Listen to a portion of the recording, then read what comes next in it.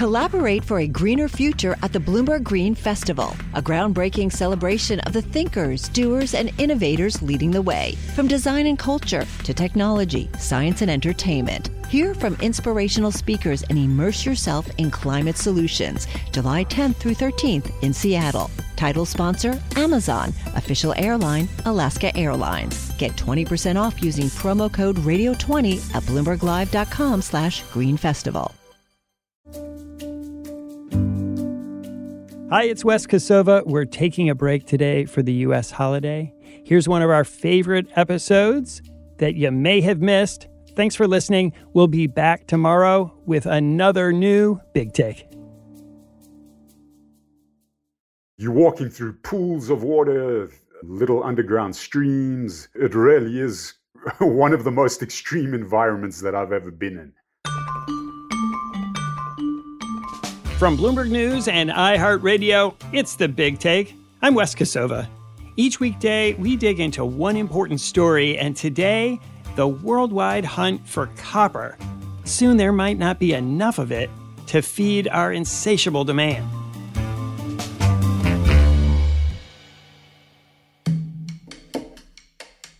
The sound clip you heard at the top of the show, that was Bloomberg reporter Matthew Hill. He traveled to a huge copper mine in Zambia in southern Africa, and he's here to tell the incredible story of what it takes to get copper out of the ground and into your computer or your car or the wiring in your house.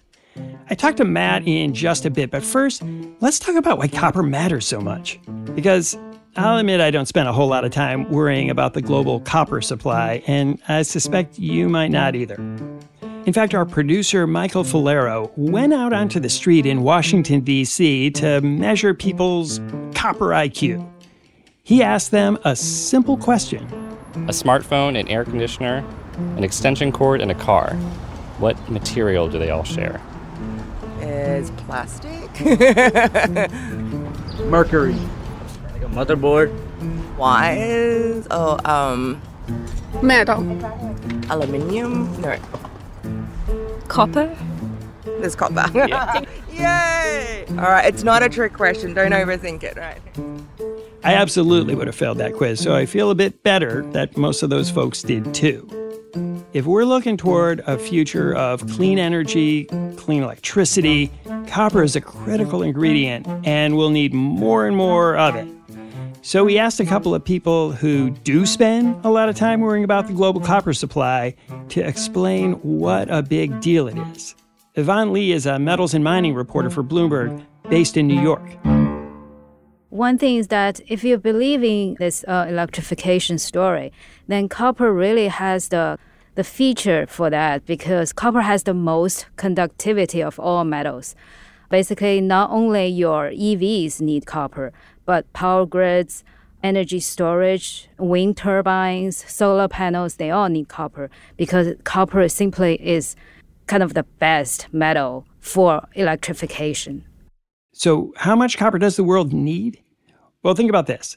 The average car contains 65 pounds of copper. That's about 29 kilos. For an electric vehicle or EV, it can be a lot more. Here's James Atwood, a senior commodities reporter for Bloomberg based in Santiago, Chile, one of the world's biggest copper producers. In an electric vehicle, it can be double or as much as 4 times that amount because of the rechargeable batteries and the fact that it's an electric car. Basically, anything with the word electric in it means there's going to be a lot of copper. And, whenever prices of copper go up, then people look at things like aluminum and even plastic as alternatives or substitutes for copper, but there's no easy substitutes for copper. Globally, mines produce about 21 million metric tons of copper each year. And in a little more than a decade, the world's demand is expected to more than double. I sat down with Yvonne and James to hear more about what's at stake. Yes, copper right now is sitting on about $7,500 a tonne. It was more than $10,000 earlier this year. There are several analysts who are looking at more like $15,000 in the not too distant future, so doubling of prices. So that has a bearing on broader inflation, the potential to be a constraint on economic growth, but it also has a potential to be a constraint on net zero targets. How long does it take to make a new mine? If, let's say today I have all the money in the world and I want to get a big rich vein of copper and I know where it is and I have the permits, how long will it take? It takes about 8 to 10 years, give or take. You need to build a mine. That takes years. And for a mine to be fully operating, that's a multi-year process. That's why we are saying people are worried that we don't have enough investment right now, because down the line, in the next 5 years or so, we will be needing all the copper. And that's why if we don't have investment now, then we will be running out of copper really soon. Do you envision a sort of a balance here where we need copper for renewable sources of energy, and we need it for all kinds of other things that we're going to need in the future, and yet it's dirty to produce?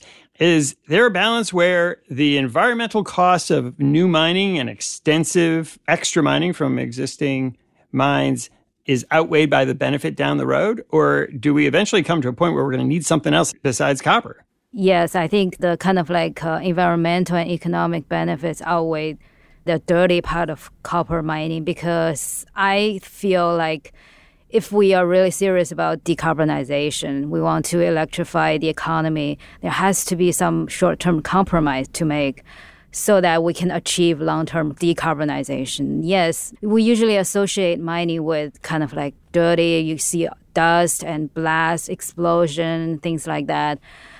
But the benefit of having all the metals in a circular economy is really beneficial to this clean energy future.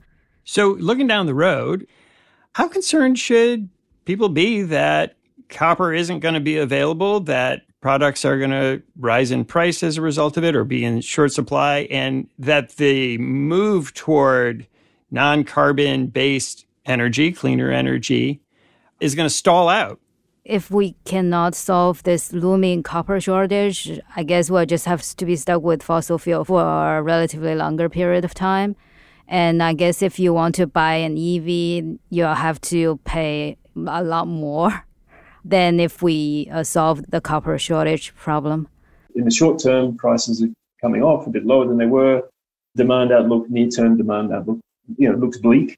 Just as demand weakens or seems to be weakening, supplies coming on, that's what's causing this short-term pullback. But all that changes, according to the analysts, about the middle part of this decade, and that's when the tightness really starts becoming more visible and will start to bite. But when you talk to people kind of in the industry, are they worried about what's going to happen? Yeah, they were just saying kind of we don't have the investment we need for the foreseeable future. So that's going to be a huge problem. And I would say if Elon Musk is really serious about energy transition, he should invest in copper mining. Thank you so much to James Attwood, Yvonne Lee. Really appreciate you taking the time and educating us on this big problem. Thank you for having me. Pleasure. After the break, I talk with Bloomberg reporter Matthew Hill about what it's like to go deep underground in a Zambian copper mine.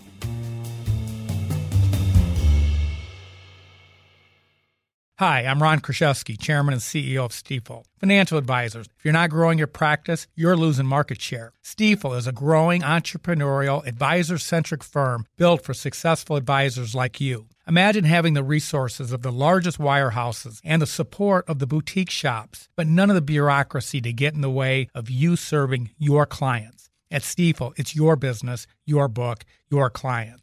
I always tell the advisors we're recruiting, I want you to come to Stifel and double or triple your business. Most of them laugh and shake their heads, but I'm serious. Don't take it from me. Take it from Stifel's #1 finish in J.D. Power's 2023 U.S. Financial Advisor Satisfaction Study. So, there's a reason why 148 financial advisors joined Stifel last year. Come join us and find out why Stifel is the firm where success meets success. Visit www.choosestifel.com. Stifel Nicholas and Company Incorporated, member SIPC and NYSE.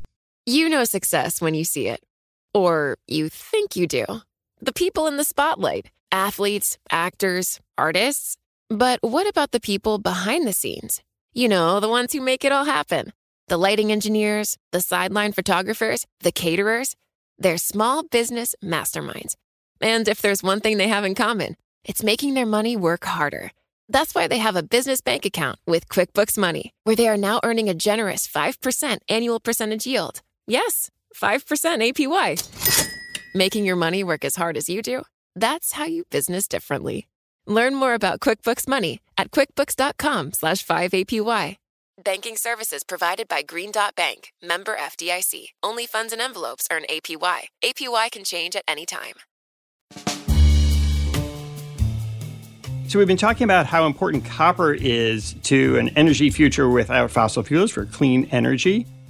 And one of the big problems is that there is going to be a shortage of copper in coming years. There is a whole lot of copper in one place, though, and that is in southern Africa, in Zambia, in the area around the Democratic Republic of Congo. And so you'd think, great, they have big mines there. We can get the copper, but not so fast. Matthew Hill is joining me now. He's a Bloomberg reporter based in Mbombela in eastern South Africa. And he has written a story called "The Metals for Your EV Are Stuck in a 30-Mile African Traffic Jam." Matt, thanks for being here. Yeah, thanks very much for having me on. So you went to this enormous mine in Zambia, which produces a whole lot of copper. How much copper is there in this region? The Central African Copper Belt that extends from southern Democratic Republic of Congo into northern Zambia, northwestern Zambia. The area is bigger than the size of the country of Portugal. But over the past few decades, very little of that copper has been exploited. Right now, together, Zambia and the Congo only account for about 12% of global copper production. But there is the potential to produce much, much more than that.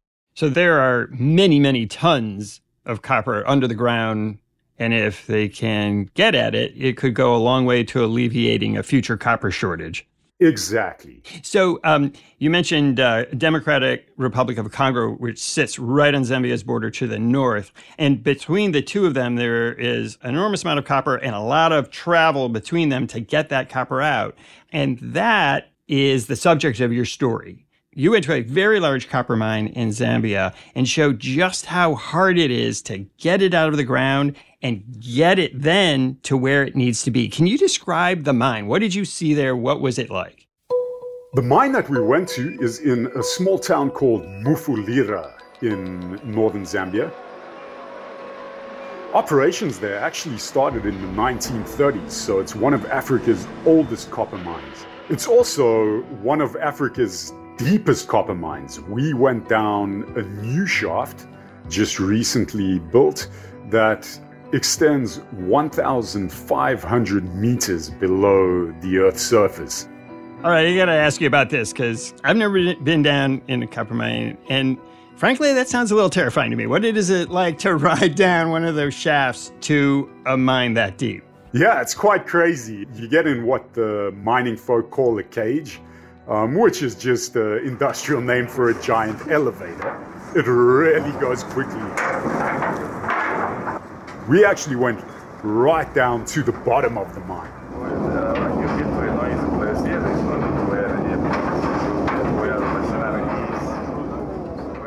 Even though it's in the middle of the African continent, it's actually below sea level. That's how deep it is. It's quite an intense environment down there. I mean, the rocks, just because of the sheer pressure, you're going so deep below the Earth's surface, the temperature of the rocks is 40 degrees Celsius. Which, for those Americans, is very hot. Yeah. I mean, that's well into the 90s. It's also one of the Earth's wettest copper mines because it's in Central Africa. There's a lot of rain during the wet season, and that permeates. I mean, it takes a long time, but that permeates down below the Earth's surface, and you've got these huge underground rivers flowing. At this particular mining shaft, they have to pump up the equivalent of 47 Olympic-sized swimming pools worth of water every day. And that's just to keep it from flooding the mine shafts? Exactly. So they've got these massive underground pump stations, which are just constantly pumping up to the surface this water that's flowing down. I mean, it's like waterfalls. And you're walking through pools of water, little underground streams. It really is one of the most extreme environments that I've ever been in. And then how is the copper actually removed? What do the miners do? Are they blasting it? Are they using picks? Or it must be a fairly industrial activity. Very much so. They blast the ore out of the ore being the rocks that contain the copper. They blast it out. In my hands, I've got some of the rocks that have been blasted out of the walls here. It's actually quite astounding how you can see the copper visibly showing up in the rocks. This is the richest copper that this mine has, and it's got just slightly more than 2 grams of copper per ton of rock. So to produce the copper, you've got to move a lot of rock. Then load it into dump trucks. Those trucks haul it to the shaft, which is the vertical tunnel that goes down to the bottom, where it's loaded into cages and then hauled back up to the surface, where it goes through a whole other process to produce a product that is 99.999% copper. So pretty pure. And that all happens on the site of the mine, where it is mined and refined to that very pure copper, which is then essentially a product. Exactly. It's all within the vicinity of the Mufulira mine. How much is that copper worth right now in the market? If you look at the current copper price, which is about $7,500 per ton, and I must point out that especially over the past year, the price has been extremely volatile. It reached a new record above $10,000 per ton earlier this year, and has since fallen quite a bit. But just at the current copper price, you are looking at about $675 million. So you can see why it's worth all this effort you just described to get this out of the ground. Absolutely. Do we know who's buying it, where it ends up? The majority of that copper probably ends up in China, which accounts for about 50% of global copper demand. And that's because China produces so much of the world's electronics and solar panels and other things where copper is used. Exactly. So you can imagine, I mean, when you're talking about removing tons of earth, at the end, only the tiniest portion of that is actually copper. And so you are hauling an enormous amount out of the ground in order to get very, very little, which I guess explains why copper is just so expensive. In many ways, that's the easy part. There are no shortage of buyers for all of that copper, but getting it into their hands is a harrowing journey. When we come back, Matt is going to describe the very long trip by truck to get that copper to port.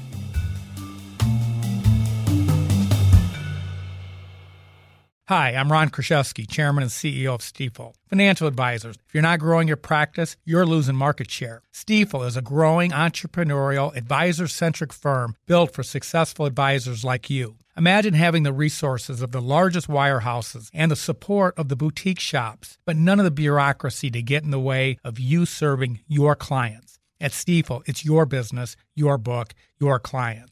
I always tell the advisors we're recruiting, I want you to come to Stifel and double or triple your business. Most of them laugh and shake their heads, but I'm serious. Don't take it from me. Take it from Stifel's #1 finish in J.D. Power's 2023 U.S. Financial Advisor Satisfaction Study. So, there's a reason why 148 financial advisors joined Stifel last year. Come join us and find out why Stifel is the firm where success meets success. Visit www.choosestifel.com. Stifel Nicholas and Company Incorporated, member SIPC and NYSE.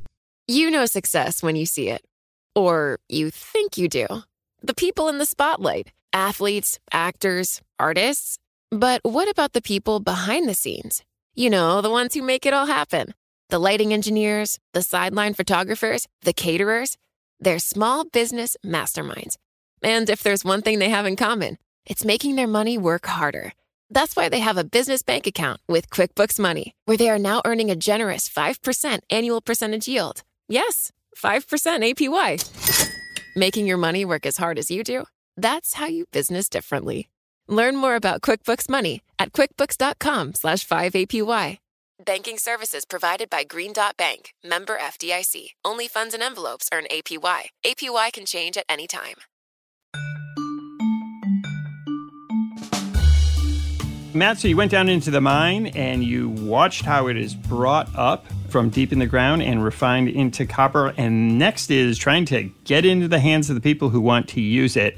Can you describe exactly what it takes to do that? Well, it must be one of the most difficult jobs in the world, if not one of the longest jobs in the world, to complete what should be a relatively simple task. From the Democratic Republic of Congo, the mines just north of the Zambian border there, which are actually much bigger than the Zambian mines in terms of production, you are looking at about 3,000 kilometers down to the port of Durban, just off South Africa's east coast, which has always been the most important port for copper exports out of the Central African Copper Belt for both Zambia as well as the Democratic Republic of Congo. That 3,000 kilometer journey, this year it's taken more than 30 days. And that trip is incredibly long and harrowing. Can you describe it? Because you went along this route and you saw what it's like to transport copper.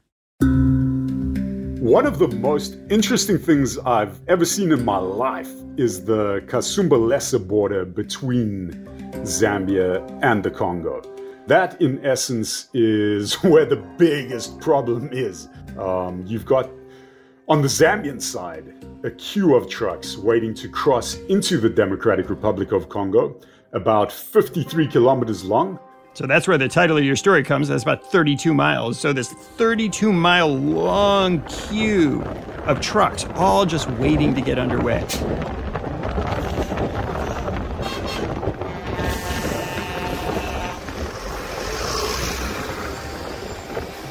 Yeah, and these drivers are there for days. I mean, as long as a week it takes to cross that border.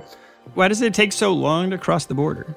The growth in production out of the copper mines in the Democratic Republic of Congo has been so large that the customs officials haven't been able to keep up. So it takes that long just to get your papers and make it all official so that you can then just hit the road. Exactly. The border process is extremely slow.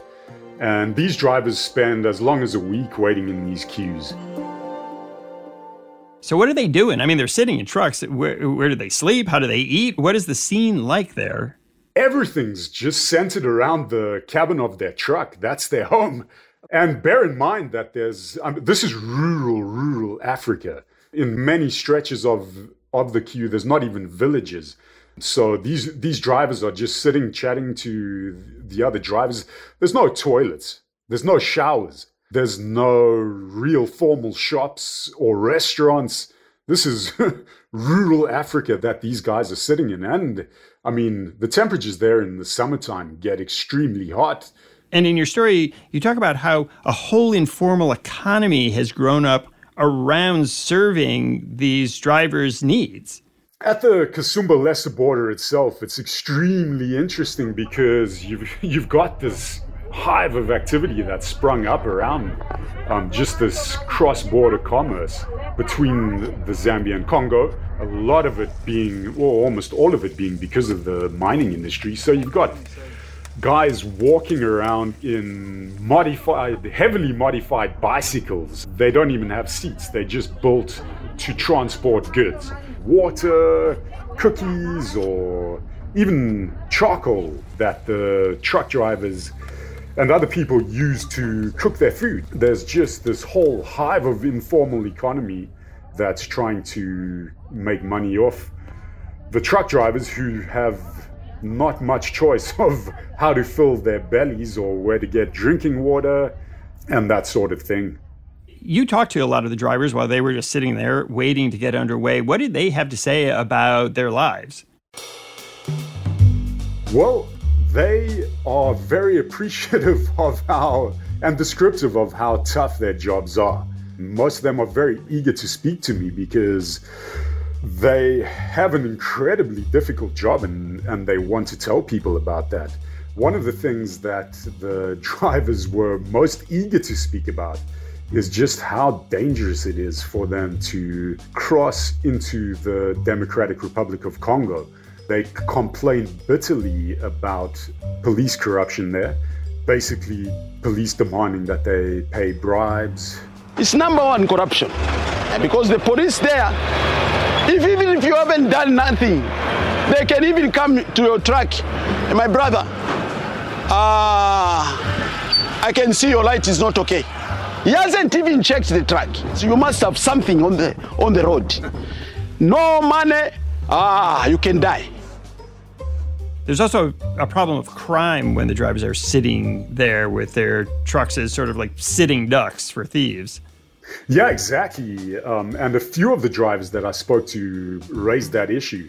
One of them said that he basically has to sleep with one eye open because, especially this year with the rocketing price of diesel, that's also made the diesel in their trucks a very lucrative target for thieves. You just sleep like half sleeping, because sometimes when you hear someone who move around that outside, you wake up. And then if they're able to make it through and it reaches port, then what happens?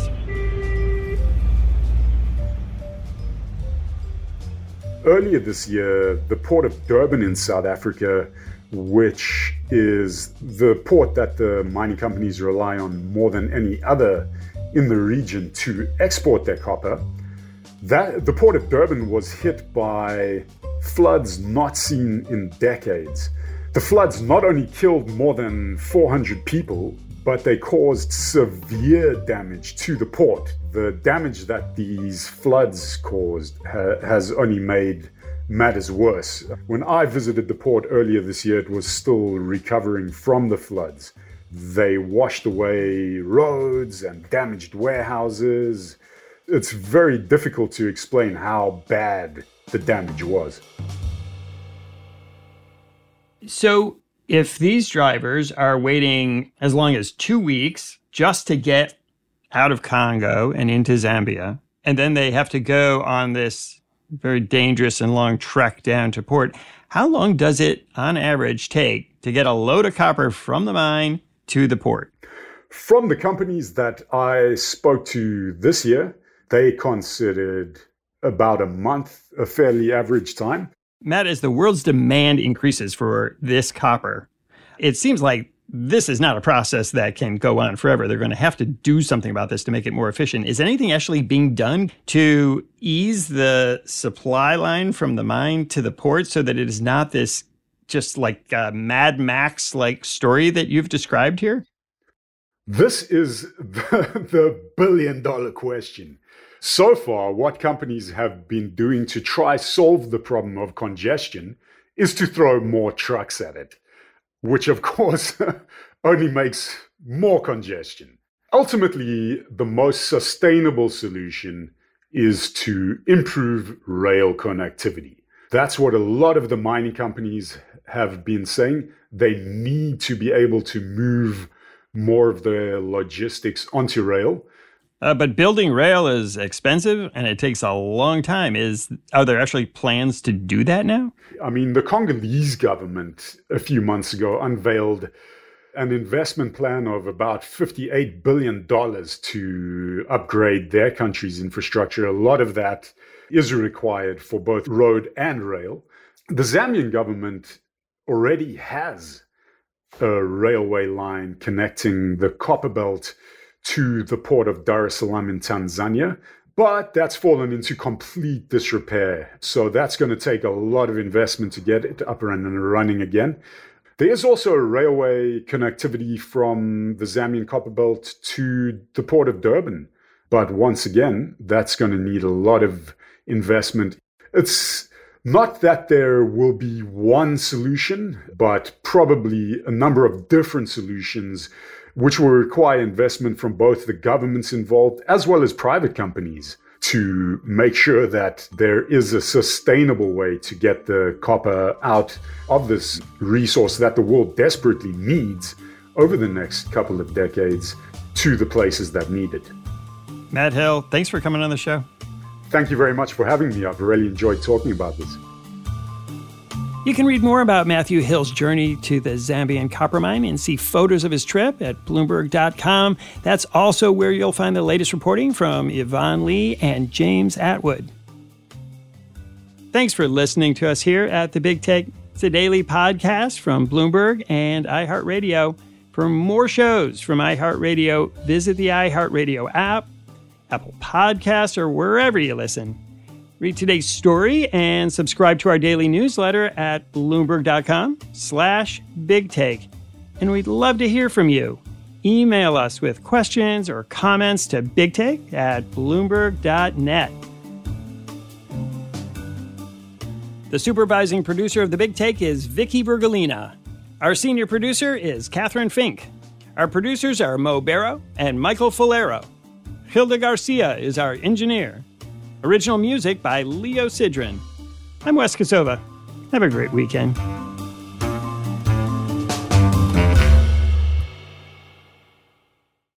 Collaborate for a greener future at the Bloomberg Green Festival, a groundbreaking celebration of the thinkers, doers, and innovators leading the way. From design and culture to technology, science, and entertainment. Hear from inspirational speakers and immerse yourself in climate solutions. July 10th through 13th in Seattle. Title sponsor, Amazon. Official airline, Alaska Airlines. Get 20% off using promo code radio20 at BloombergLive.com/Green Festival.